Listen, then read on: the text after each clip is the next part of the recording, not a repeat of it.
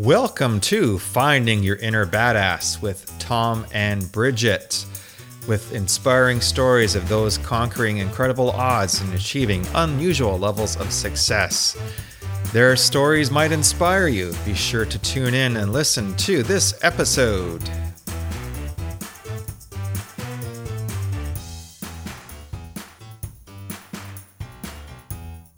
Hello, everyone, and welcome to Finding Your Inner Badass with Tom and Bridget. On today's show, we have John Murcott. John is a thought advisor, trusted partner, and coach who helps. Nearly. Thought partner, trusted advisor, coach. Sorry. It's funny. I might just leave this in. It's honest, it's raw, it's vulnerable. I screwed up the intro, but this is John. John has been in my life for a few months now through training that we've been both a part of. And we've also done some deeper work with the same coach, Ryan Matthew, who eventually will be a guest on this show. But John joins us from Plymouth, United Kingdom, from his new digs, and Bridget is joining us from Switzerland, just fresh off the ski hill. And we are ready to do a deep dive on on how John found his inner badass.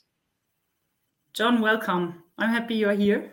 Thank you. I'm pleased to be here. Thank you for inviting me.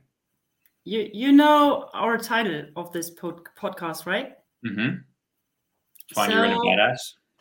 When you think about your inner badass,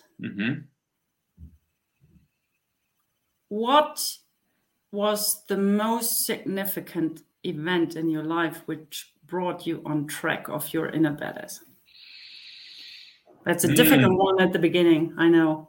Well, the first one that comes to mind, the very first one was I was 13 years of age. And I was sitting in agricultural school class. I used to go to an agricultural class in New Zealand. And at the time, back in the 90s, rugby league over there had a bit of a reputation. We played rugby union. Rugby union was sort of public school sort of thing.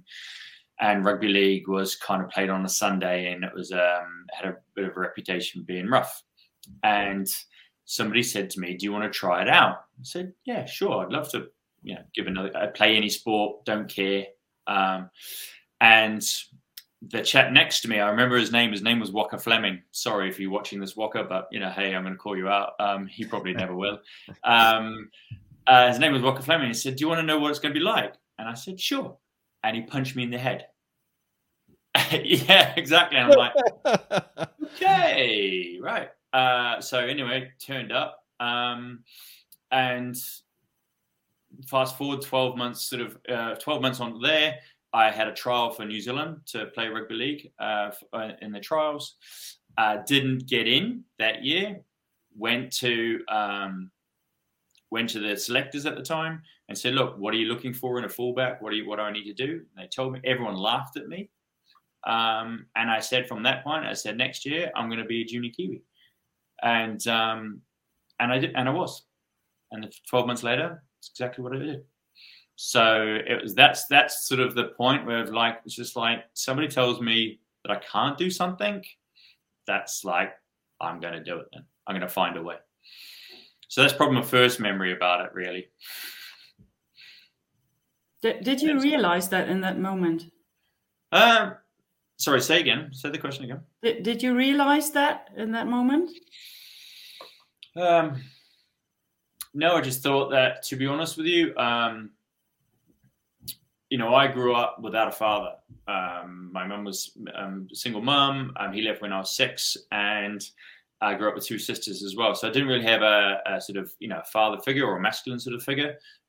So I didn't ever want to be bullied, if that makes sense, and didn't ever want to be told what to do, I think. And in that point, I think, I took the hit. I didn't want to fight back because that wasn't me, and it's put me in really good stead as well going forward, because I'm not, even when I then started playing and I got to play sort of semi-professional, it was a case, I never railed up I never had that sort of, what I know now is that, fight flight mode of I can stay calm, and I actually realized that from that to going through all my sort of things that I've done in my career, I've been managed to create, I've had my own, I moved here when I was 21 and with a backpack and 500 pounds, Wow. in the UK. And that was it, so it was just like, because I was determined. I think I broke my leg. Unfortunately, I broke my leg when I was 19, and it kind of put paid to my career.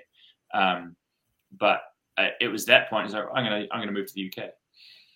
And when I got a 2-year visa, and they said, "Oh, you're only allowed to stay for 2 years." What if I would like it and I want to stay for more? Oh, you can't. He said. And I've been here for 26 years. I'm not illegal, by the way. So it just seems to have that's just been the way that I've been, and now I believe, that life is created. You create whatever you wish, what do you get out of this life, and you only get it once, So yeah. So again, then I've done, say from there, I've opened restaurants, and I've had, a heating company, and, all of them were, I kind of thrived on the fact that when the restaurant was closed, the heating company was gone bankrupt. I kind of took things on almost like taking on an orphan, or, like a child that needs a bit of sort of, caressing and then just did it all, like, again, being self-employed for 26 years.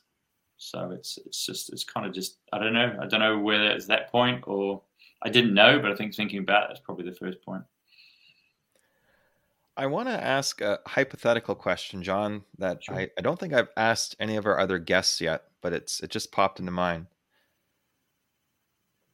Where do you think you would be right now if you didn't have that badass in you? Like, clearly you're a self-made man, and I know some people dislike that term because everyone has help, but in the terms of like making decisions on your terms, you're a self-made man, from what I understand. If that wasn't who John was, where would John be now? That's a good question. It just hit me. I'm like, well, John can take it. Yeah. Yeah.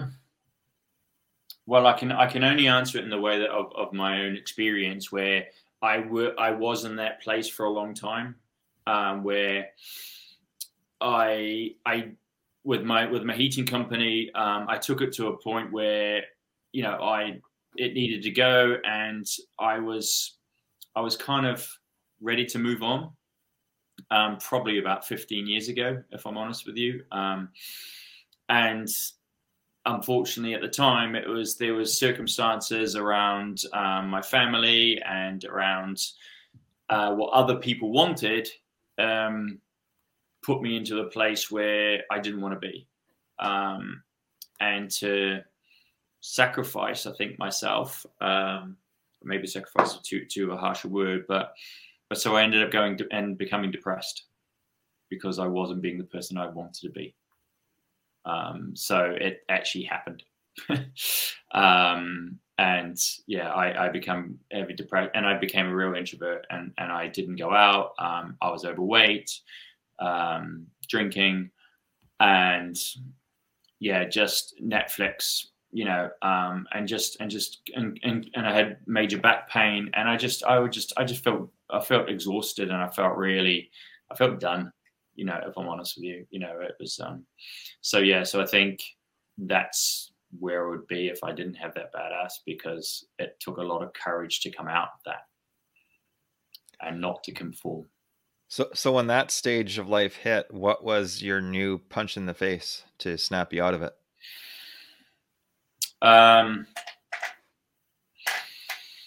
Well, it was a book, if I'm honest with you. Really? I went on, it's just before COVID. Well, it was a year before COVID, 2019. And a book, I was, I'd been on medication for a long time for both my depression and for my acute back pain.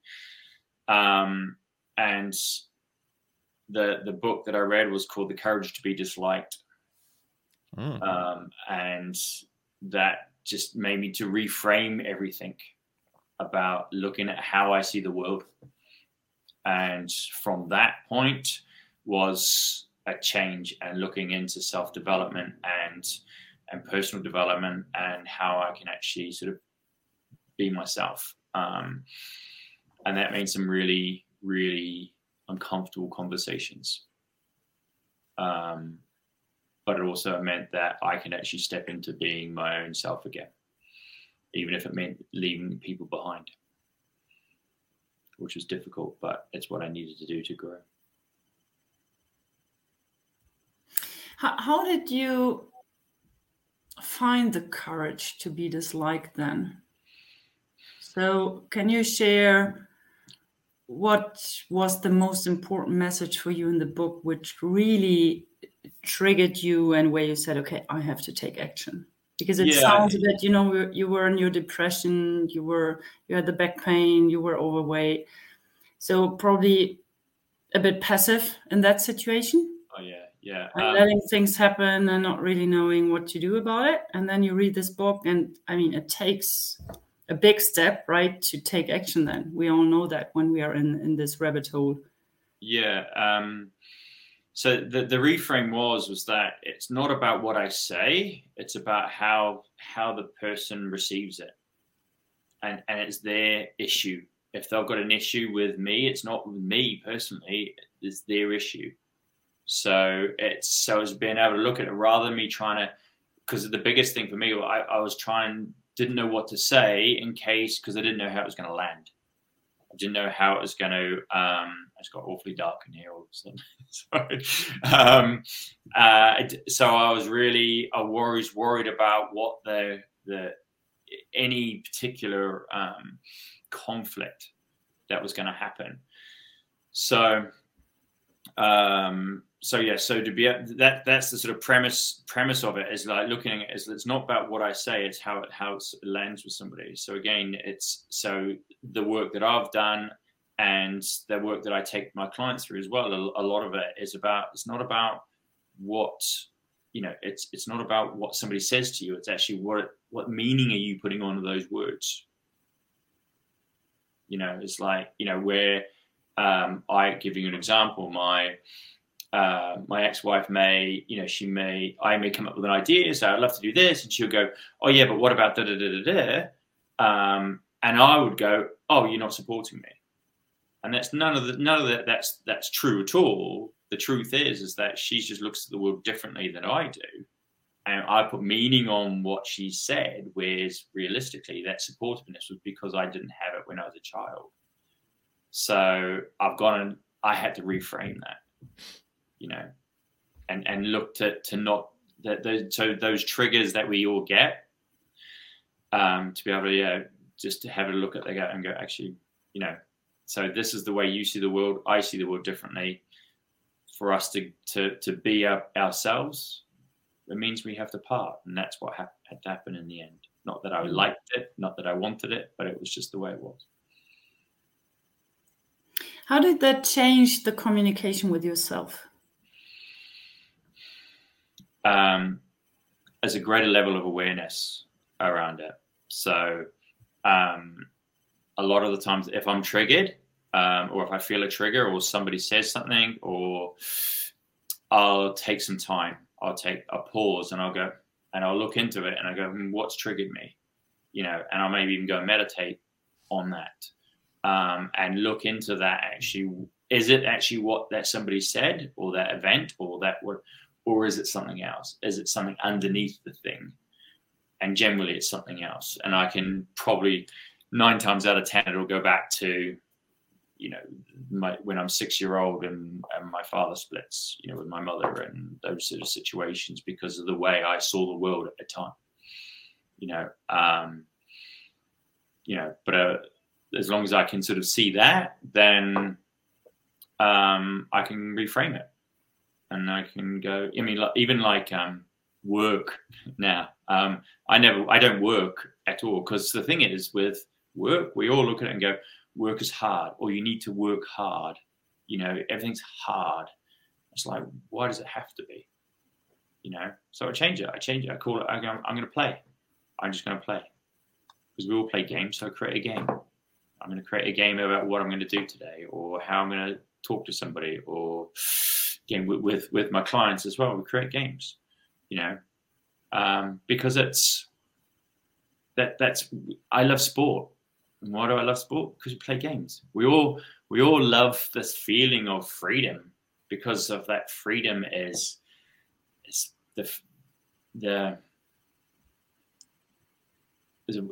without being judged. We can do what we want without being judged, and that's, I think, what we're all looking for. Don't know, did I answer your question there? Yeah. Thank you. Yeah, it's actually kind of a segue to what I was going to ask you about how do you support, like, being an inner badass doesn't necessarily come naturally or easy to people, and there's different exercises, routines, practices that people can use to bolster their inner badass sort of thing. And you mentioned about the meditation, but are there any other daily routines or weekly routines in your life that have proven helpful to keep on fighting your fight as opposed to being pushed into someone else's arena? Yeah, I think it's really important to bring your awareness to what's going on and your actual feelings. And yeah, there's a number of ways that I do that. It's just daily meditation, a daily journal, and there's 3 questions I ask myself when I journal. Is like, what do I notice? What do I appreciate? Now, there's a distinction between appreciate and being grateful for, because appreciate is for what I have and what I'm about to have and where I'm at, rather than actually, because I found when I was grateful, I was being grateful for things that maybe were negative in my past, because we all have a journey and it's part of that. But I found if I appreciate stuff, it changes the way that I'm looking at the world. I look out at the world. And what do I choose to do today? So it's like everything that I do is I'm choosing to do it. I'm creating everything I do. So the other 3 things that I certainly look on a daily basis. I do breath work as well. So a bit of priming and stuff like that as well as exercise, yoga, eating well. Generally just looking after, my body, but looking after my mind as well. So looking at my mind, body, and spirit, and my soul in here as well. And so there's a lot of reflectiveness. And I never used to be, and this has been a challenge for me, is that I've never used to be really reflective. I always action, go forward. And I'm finding if the more I slow down, the faster I actually get. So, and my mind as well, I believe I'm undiagnosed but ADHD, and it kind of makes sense as well about those sort of things. And I think with an ADHD mind, we need to put in practices to slow it down, because it'll just keep going and going and going. So yes, so they're probably my main things, and to have a goal, the reason to do it all. Being a depression survivor myself, I know how dangerously insidious it can want to worm its way back into your life. Are there warning signs you watch out for, like in your own life, or have you just been like so good that it hasn't been an issue for quite a while? Oh, hell no. Well, some people are lucky that way. I'm definitely not. No, and that's the thing. I think that awareness is what's really key for that. To give you an example, right? I reflect back on a Sunday, then how the whole week's been, on that, and look. I go through my journals, how I felt, what's happened, during the week and stuff like that. And to give you something even real, like on Thursday, I think it was. I went and saw a client, and then on the afternoon I was done. I slept on the sofa all afternoon. Friday I didn't do a thing. I just couldn't get into any gear. Saturday was even just as bad. I was like, what's going on here? Literally I just had no energy to do anything. My eyes were tired. And then I looked back on my week. Wednesday, I spent from 9 o'clock, literally from 9 o'clock to 9 o'clock, so 12 hours on a computer. So it's like, that's what's done it. I was just overtired from it, and being overtired, and I'm really conscious of my energy. If I don't look after my energy, then that's when the depression or signs or symptoms of then self-doubt and, I'm not good enough, I'm not worthy, and okay, I'm going to go and freeze, and hide and hibernate away. So it does it instinctively. So again, I'm really conscious about having to maintain or not protect my energy, but maybe aware of my energy and what sucks dry of it. So again, another little audit I do is, what's the, and this is from Rich Lipton, the people, places, and habits that drain you of energy, people, places, and habits that fill you of energy. And the ones that drain me, I've slowly just, take them out of my life, and only fill myself around great people like you two. John, I know a bit about your story. Mm-hmm. And I think you went through quite a lot in your childhood, in your personal life, in your professional life. Mm-hmm. Are you willing to share a bit of that, especially with regards to how could you avoid to become a victim of your circumstances? What did you do to not fall into that role or to come out of that role?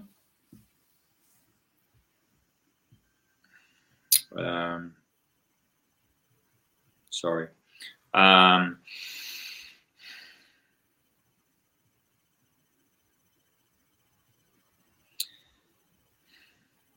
I think that the challenging thing is that when you're in it and you're in that role, you don't know any different. So it's almost about reaching out to people who is not even in your circle, and if I'm perfectly honest with you, my belief is that, I wouldn't be where I am now if I had a coach. I'd be in a different place, because I think what a coach does, not just champions you, but be able to give you that perspective, change that perspective. And that's what brought me when I went to therapy, and I went and started looking into books. There's a different way of living, because when you grow up, and I grew up poor, or my whole adult life the intention was to not be like my father and not be poor, so I worked really, really hard, but I lost myself by doing that because I wasn't being me. So I think sometimes as you think, you got to ask yourself, is that, am I actually living these goals for me, or is it for somebody else? That is critical. Absolutely critical. And I know for my own backstory, there were good chunks of my life where I was living it for my parents. And it created the dreaded fixed mindset. Yeah. And the thing is, the distinction is as well, which I think you've got to be really clear on, as well as you can either be doing it because that's what they expect of you, or you're doing it because you want to be the opposite of what you're rebelling. You still, either way, you're under not being you. Control. Yeah, exactly. So you're still not being you. So it's really important to go, what do I really want? What do I like? again, and this is even now how I'm creating my work, and especially with entrepreneurs and stuff, people like that as well. We seem to think that we have to work 8 hours a day. That our value, our worth is put on our title or our status. That it's like you almost have to say, if you only work an hour and a half, but you get like a day's wage. Again, there we are. This is the language as well. Or you get an amount of money that somebody else gets for doing 8 hours. You've got to justify it. Where's the rules? It's just the way that you actually you see the world. And so what helped you the most, John, to become aware of it and to get out of it, to change things? Well, it's been what year are we in now? 2023. 4 years, and I'm still doing it. If I'm honest with you, it's a gradual thing, and a lot of courage. Again, that's the big word for me. There's a lot of courage, and people supporting you. To say that, do you know what? It for some people may not like it, but if it's right for you, then that's okay. And I guess again, being you're in a badass it's following what's true to you inside. That's where it comes from. It's not about saying F you to everyone else in the world. I'm going to do it my way. It's about being true to yourself. And what feels good for you, and what's how are you going to actually look at yourself in the mirror every morning. And not want to, numb yourself with various different, alcohol or Netflix or porn or sex or, even exercise sometimes, whatever it is, actually look at yourself and go, do you know what? I really like myself. I like me. Which requires that you know a bit about who is me, right? Mm-hmm. So I think many people, and many of us, me included, I had lost connection to myself. Yeah. So coming back to this point of what do others expect of me, from me, following someone else's path rather than mine. Mm-hmm. It took me quite a while until I realized that, become aware of it, and then find a way out of it or find my path again. So I guess you use these tools, which you mentioned before, right? Meditating, journaling. Is there anything else for you which is super important, which you didn't do for years, and then you redetected it for yourself?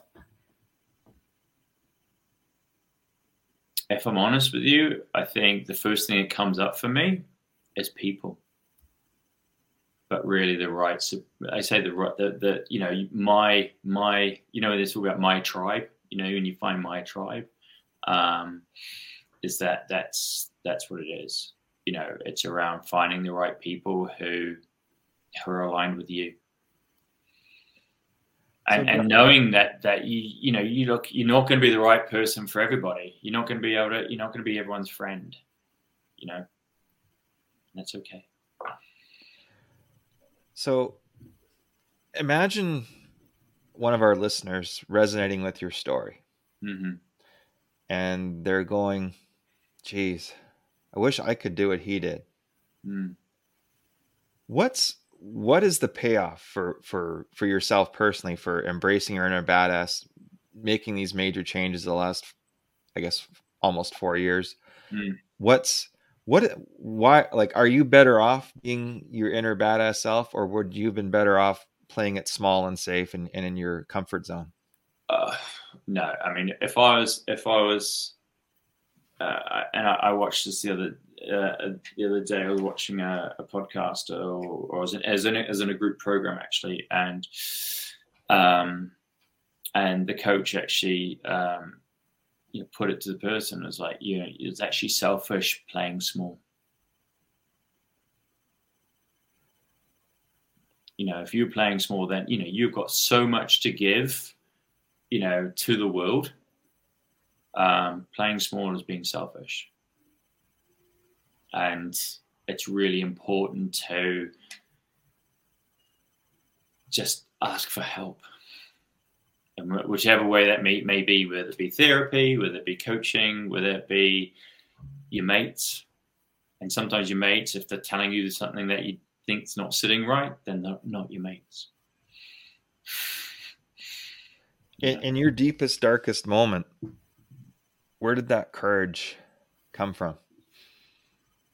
I mean, I know courage is a big deal for any life transformation, speaking from experience. And I know we have some similar background issues with that. So just kind of curious where you found when the light was darkest, did you grab onto something? Was it something internal? The biggest thing I think was I didn't want to hurt my children. And it's like, what am I modeling, for my children? And, I haven't told many people this, but, that was when I actually, and I don't even know if my children know this, but I will tell them after this. I had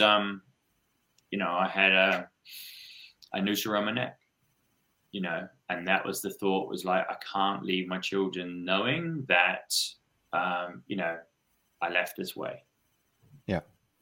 So it was like, okay, I needed to start looking after me and seeing how I can be for me, so it was my children, if I'm honest with you, and that meant, again, if it meant then I had to leave the family home to become who I am, so I can be me, to be the best version for my children, then that's what I had to do. It's been difficult. It's been hard. It's going through a divorce is not easy, for children, for the parents, for anybody. But it's what I had to do. So because you were you and did what you had to do, you're alive today. Yeah. And still able to be a father to your children. Exactly. Yeah. Exactly. And support so many other people now as well. Yeah. And to do this and to actually share my story about it, because there is another way. I think that's the thing, is we all, well, not all, I saw, that there's only this way of, you work until you're 40, till you're 65, and then you got 11 years to go and enjoy your life, and I was like 40 and I was broken. I was 45, 45, and I was just like miserable. I had, we had a nice house. We're doing 5-star hotel, holidays, and I had a company, but I slept all day on Saturday. I didn't see my kids. I had no energy for them. Yeah. I was broken. So I was like, you get all of this money. And I saw that, and this to be my shift at the minute that I'm working on at the moment, was that, I saw money as pain. Money just brought me pain. Whereas I'm shifting that at the moment, where it's actually, I can bring a lot of pleasure with money. But that's the thing, that's why I was like trying to get rid of everything that was bringing me pain. And that was one of them. So, but it doesn't have to be that way. If there's other ways you can run your business and company to make sure that you can look after yourself first. And then everything else from there. But we're taught and we're messaged and conditioned to, put everyone else first. If you do anything for yourself, then, you're selfish. Mm-hmm. Whereas it's just like, and I love this analogy, and I always bring it up, because it always, it's like when you go on a plane and they say, go through the safety procedures, in case of emergency, there's an oxygen mask comes down. Always put on your own mask first before helping you, even your kids. And even as a parent, you think, oh no, I'm going to help my kid first. But you're not going to be able to help them if you can't breathe yourself. If you're dead, you're not going to be able to help them. So it's so important, to try and look to set your own, work out what works for you, that fills you with energy, set some boundaries, set some guidelines, speak to your loved ones, and actually, create a world that you want to live in. So how does that world look like today, John? Well, how looks your world you want to live in and where you serve others? Because I so the world that I live in is, and I've just moved to a new apartment. Literally looking at, and I keep looking up. I don't even know if I'm looking at the camera or not because I see it over the harbour. I've just moved into a new place in Plymouth here now, on the waterfront. I've put everything around me to create a life that I want to live. So I have a gym and the sea literally 500 yards away. I've got a co-working space there as well. I'm in a couple of cohorts around here that support local businesses. I also support the local YMCA as well, and mentor the youngsters there as well. Oh wow! And again, these life skills that they sort of, unfortunately, they just miss. They're not educated. You're not taught about it, especially about communication. Nobody's taught how to communicate, properly, or just to communicate full stop. You know what I mean? So, that's, and I work, 5 hours a day, depending on, but I vary it. I make sure that I vary it. I'm not, as I said, I make sure that I'm not on here all the time, which I have been before. And say sometimes you get sucked into it. Sometimes it's so easy to just keep finding, wanting to find more information, and my clients, are really ambitious professionals who again, are burnt out, or they're tired, or they haven't got any time for themselves, and they want more money, they want more time, they want more freedom, they want more fulfillment, especially going into when you're an entrepreneur and you go into your own business. The biggest sort of lie, I guess, is like, you got loads of time to yourself when you own your own business. You can do what you like. There's nobody. That's not the case. It's not the case at all. You got to do far more than what actually people see. Helping them to actually be able to really look at how they can have that energy and do more in a less period of time. So increase the leverage, and then also so you can increase your legacy as well, and create a legacy of actually what do you want to leave behind. And that's the next stage then in one's life, in my opinion, in my belief, is that, when we get to sort of our age, when we've done our age, my age, I'm 48, I don't know how old you guys are. It's like the next stage is like, okay, so, is this going to be all for nothing? Or, what am I doing this for? So that's the sort of thing that, and how can I then keep it going? There's a client of mine that he's coming to retirement age, but he feels like he can't let the business go because he's the one with all the contacts. So it's like, okay, how can we actually work this out so he can step away without going, it's his baby, without it actually going crumbling to the floor. They work out transition.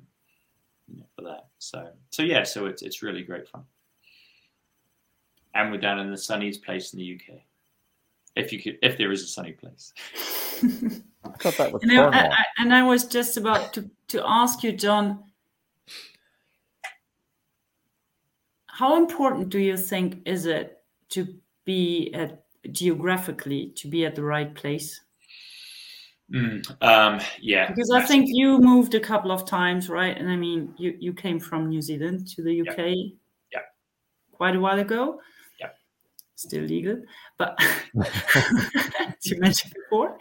But how important is it for you? But what do you also see with your clients, for them to be surrounded by something which inspires them?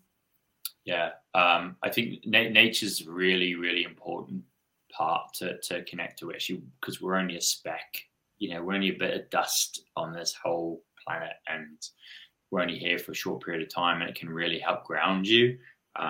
So that's really important. And even if you're in a city, to find a place to just to appreciate what's in front of you, even if it's a bird, or if it's, to be able to see that and actually have that level of appreciation, awareness, is really important. New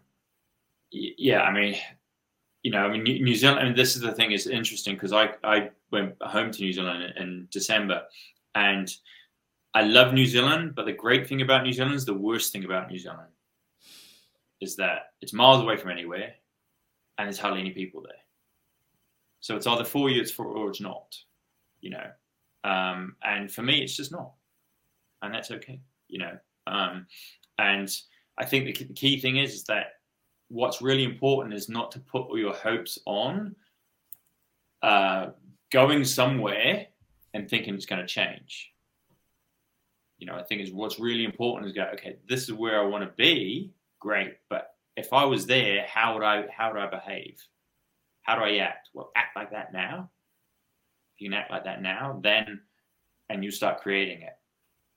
12 months ago, I didn't even know I was going to be here, but I said to myself, because I stayed on the Royal William Yard here, and I said, one day, I'm going to live here. I'm going to have an apartment here. I'm going to have a boat in the harbour, and I'm going to have an office in there as well. That was my sort of roll on 12 months. The only thing I haven't got is boat at the moment. I was just about to ask, okay, when you see the harbour, do you see your boat? No, not yet. No, but again, it's a vision, it's a dream, and it got me in action. Yeah. It made things working to go forth, and it was to say, I didn't move here straight away. I've only been here a couple of weeks, another place I was there somewhere else, and the energy wasn't right for me as well. Again, about people, places, that energy audit. I go, okay, if it's not right with me, where would it be? Okay, what lights me up? What would a great average day be like? That's you look at that and go, oh, great average day. I can go down to a harbour. I can have a cup of coffee. I can get to the water. The water is really important to me. I think like the mountains are really important for you. That ski. So it's like, what's really important for you? I found that's make the best of what you've got, but also then aspire to go and be where you want to be, because it doesn't matter where you are, you can do it. Some way, shape, or form. It may take 2 years, it may take 10 years, it may take 2 months. A few years back, I was convinced that once my last remaining parent passed, that I was going to pack up shop and move, actually possibly to New Zealand, because I was in demand there, my other profession. And I also was working with some people in Texas for doing some real estate work. And I'm like, well, I like it. I really like it down there as well. I could live down there. And I just had this in my head that, everything would be better. Yeah. And as I was doing the personal development work and learning to, become a coach and all that, I realized that it's not where I am. That's the underlying, it's not where I am that's causing the problem. It's my attitude towards the things around me. And if I don't work on me, I can make Texas horrible. I can make New Zealand suck. It's amazing what you can do when your attitude and your perspective are wrong.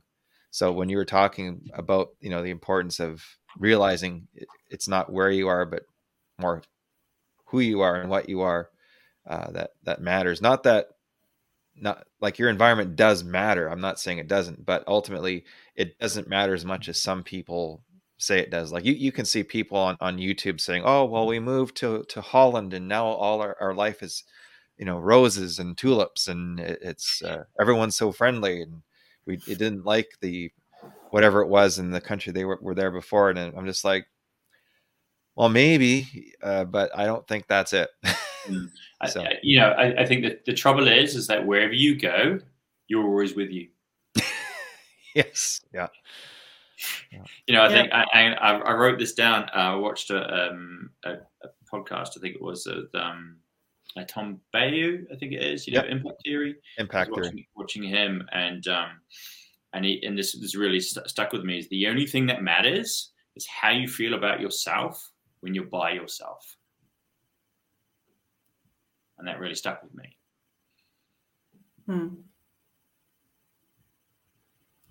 Yeah. And I think that's right, because you take yourself with you wherever you go. Still, for me, it helped me so much to become who I am today by having moved to Switzerland, to a country I love, to a place I love, where I see the mountains, where I'm surrounded by a landscape which inspires me, where I just can do my skiing, my hiking, my stuff, And that's probably the same for you, John, living at the sea. Yeah. It's I agree with you, Tom, that it's not everything, but it does its part. Yeah, it is something. Yeah. Yeah, and yes, and and if you feel it in yourself, that it's I think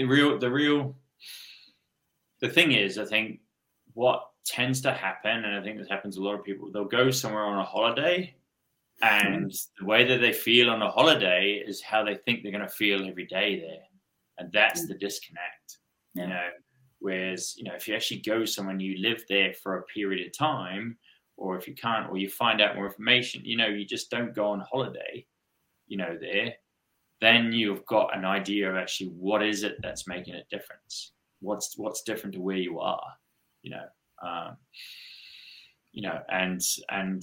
know, I found out when I was on my way back from the plane from New Zealand, there was a couple there coming back to the UK, just been out there, said, oh, we're going to immigrate out there because we want to go when the kids are young, because we think it'd be better for the children.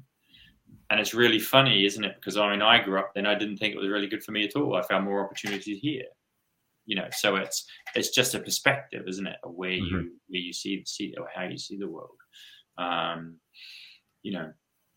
it just depends on how you want to play, my partner, she's from Friday Harbor, which is from off of Seattle, and she's been working in Texas for a long time. And now she lives over the UK here with me. Well, not with me, but in Cornwall. But she's created it because she had to live in Texas for work and all the rest of it. But now with COVID and all the rest of it, she can work over here. So it's about being where you want to be. There's some great things about Texas and about everything's there's some stuff there that's available for it, but there's some stuff here that's you can't get there, and vice versa. I had to prove to my Texas friends that not everything is bigger in Texas. One friend flying up, I made sure he landed in the Lower Peninsula of Michigan, so I could take him across the Mackinac Bridge and show him where Lake Huron, Michigan, and essentially Superior kind of meet. It's a huge expanse of water, and the bridge is 5 miles long, and they have nothing like that in Texas. Nothing nearly as big as that in terms of water. And when we're crossing the bridge, I could turn to him and go, "Yeah, and this is the narrow part."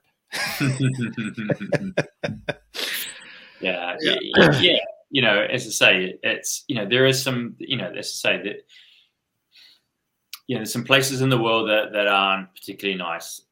I get it, and it's but there's people in those places of the world that don't always have to stay there as well. This may get backlash, may not. It doesn't matter, because it's just the way I see the world.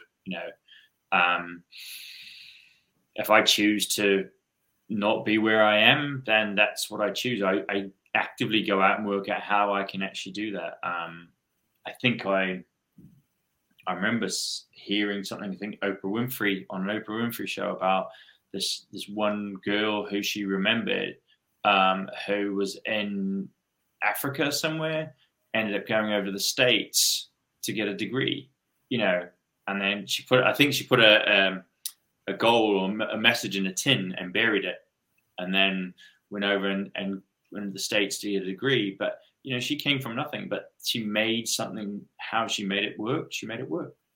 If it takes 6 years to do something, it's that other people take 3. It doesn't matter. You're still doing it, still making it work, because that's the fulfillment, the process, not that so much the outcome, the journey. So how do you help your clients, John, to make things work? Perspective. The perspective. The thing is, they'll see things in one way, in the way that they see the world. So I provoke their thinking. I mess with their thinking, and I help them look at a different perspective, and to see that the world can be in a different way. And that's, in a nutshell, once you shift that perspective, then the whole world changes. The whole world's change, and it's amazing that that, like, one of my a young girl, she's only 22, Lara, that was working with me, and she was just about to buy a house and get a mortgage and stick in her council gym job and all the rest of it. And after sort of speaking to her and all the rest of it, that was her parents, that was what her parents thought was the right thing to do.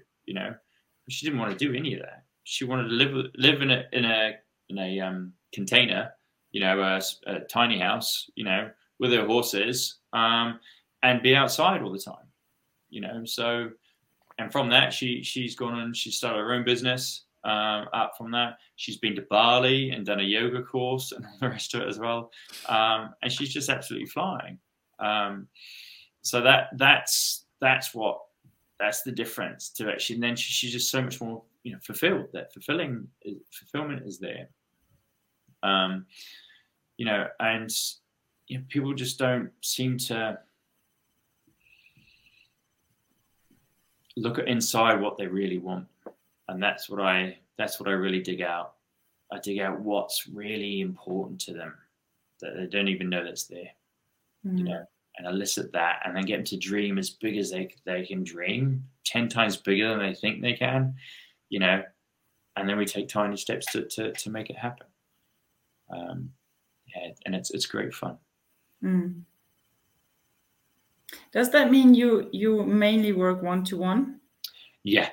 That's how I like it. If I'm honest with you, I believe, there's coaching programs out there, and there's a place for that, and that's fine. But I believe personally, I think everybody's unique and is individual. So create something together with them that works for them. Some people might work with me for 12 months. Some people might only work for me for 3. I've got a leader, a director who wants to be a CEO. She's been with me for 6 months, and creating a world so she can actually be the best that she can be, and she's incredible because, she's a mum as well. Her husband works away. She's in this company that's her. She's the 6th generation of this company.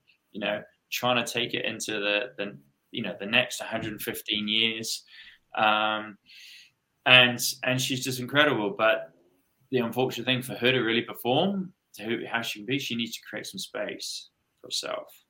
So we worked out a plan to actually create some space for her, some time for her. How can she actually not react and get triggered? And then to really appreciate being with her family when she's with her family, because this is the thing is, and realize this is what she's doing it all for. So her kids can have another, time, and her kids, and they could, it's a legacy. Yeah. So love leverage, legacy. Those are the three things that I work on. Love, leverage, and legacy. I like that. It was my belief is that's a fulfilled life. You should call it your L cubed formula for life. Yeah, L cubed for life, or something like that. Yeah. But yeah, I mean that's my belief. Say love is, and this is the thing with our relationships. It's again, I work with people in relationships. It's funny, isn't it? Because when you've been rubbish at them, like I have, you discover how to really become really good at them. You find out ways. You look at your research, and that's what I've done. I've discovered actually how you can actually have a really open, communicative, open and honest, and compassionate relationship with somebody. Your leverage is the next thing. Is how can you actually not do? How can you use all your knowledge that you do to actually not have to work so much? So that's your leverage. And legacy is like, what are you going to leave behind? How are you going to leave something behind? What is it? And it's those three, and because all you're on this journey, and it's just so much fun then, because you got that perspective of why you're doing it. Wow, that's quite the interview. Thank you so much for agreeing to be on our podcast. You truly have embraced your inner badass, and I really do hope people listening pick up on the fact that the fear that you face and the courage required to work through it is worth the final result of being a happier, truer version of yourself, pretty much. And I don't know anyone as of yet that personifies it better than you so far. So thank you very much. I haven't met everyone yet, obviously, but I've met quite a few people through coaching and personal development and all that. I just want to end with a little thought. You mentioned that you really found that book becoming comfortable with, what was that title again? The Courage to be Disliked. Courage to be Disliked was the game changer for you. Mm-hmm. And for me, strangely, this is going to sound really silly, but it's just how random sometimes that message comes to you. It was literally, I was on a plane flying from Detroit to Boston for a course in my day job. And the airlines, some of them have little magazines you can flip through. Mm-hmm. And there was an ad, and this guy who has probably $2,000 silk suit on, the white grandfather hair, and he actually was a Canadian, which made me pay attention a little bit more. Bob Proctor, and he basically says, create your own economy. And that just because it was a time with some economic, I think it was around 2008, to be honest with you. Mm-hmm, mm-hmm. And it just really, I'm just like, I want to learn more about what this guy's either smoking or thinking. Either way, I want more. So that's what kind of changed it for me. But and here's another thing that I can leave you with is that most people on their deathbed are never afraid of dying. They're afraid they haven't lived. Yeah, very true. I don't think that applies to the people in this chat room right now. But that's the thing. It's like you would think, but a lot have, yeah. It's really sad. But that's the thing. So you think of whatever age you are, it's like you've got loads of time left. It doesn't matter how, because you've got tomorrow. Mm-hmm. Live how you want to live. Yeah, absolutely. Yeah, no regrets. Badass. Yep, absolutely. It's a very nice final word. Yeah, I agree. I think that's a good place to wrap it up. Again, John, thank you so much. Bridget, thank you so much for co-hosting. I couldn't do it without you. So, until next time, people, this has been Finding Your Inner Badass with Tom and Bridget. John, thanks again for being on the show. All right. Bye, everyone. Bye. Bye. Okay, now we're going to record our intro. Don't go. That's cool. How was that? Okay. That was awesome. Thank you. Thanks, John. And good. I sometimes feel like I catch myself thinking I'm talking too quickly, but it's just the way I am. So I just you got to be you. It's just exactly how it is. Yeah. It's just something I'm learning. I'm trying to slow my sort of voice down a bit. But so, how would you like to be introduced? As a coach, entrepreneur, life coach, business coach? Well, what I'm using at the moment is a thought partner. Thought partner. Thought partner, trusted advisor, coach. That's what I'm being using at the moment. Okay. So, John, I remember last time we spoke, you had a couple of new ideas. What happened to them? What are you actually working on right now? Yeah, well, I've got a recalibration retreat coming very soon. Yeah, it's a great. I've been on retreats. Well, we've all been on a retreat one way, shape, or form. Very similar. But what I found with retreats is that you can either go on like ones we've gone on, to find some deep coaching, some transformational ones. You can go on to yoga retreats. You can go and do some breath work. You can, loads of different ones. But what I found is that actually they're all really great in their own right. I thought, what if they all can do it all together in one?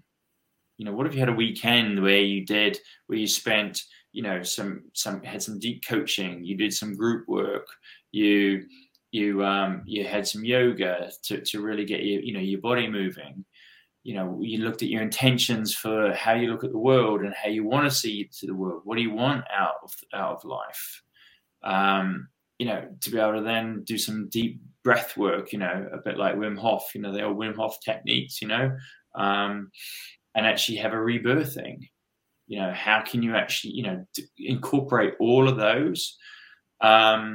So that's what I've created. And it's in Cornwall here, and it's literally, we're in geodomes, literally looking over the sea.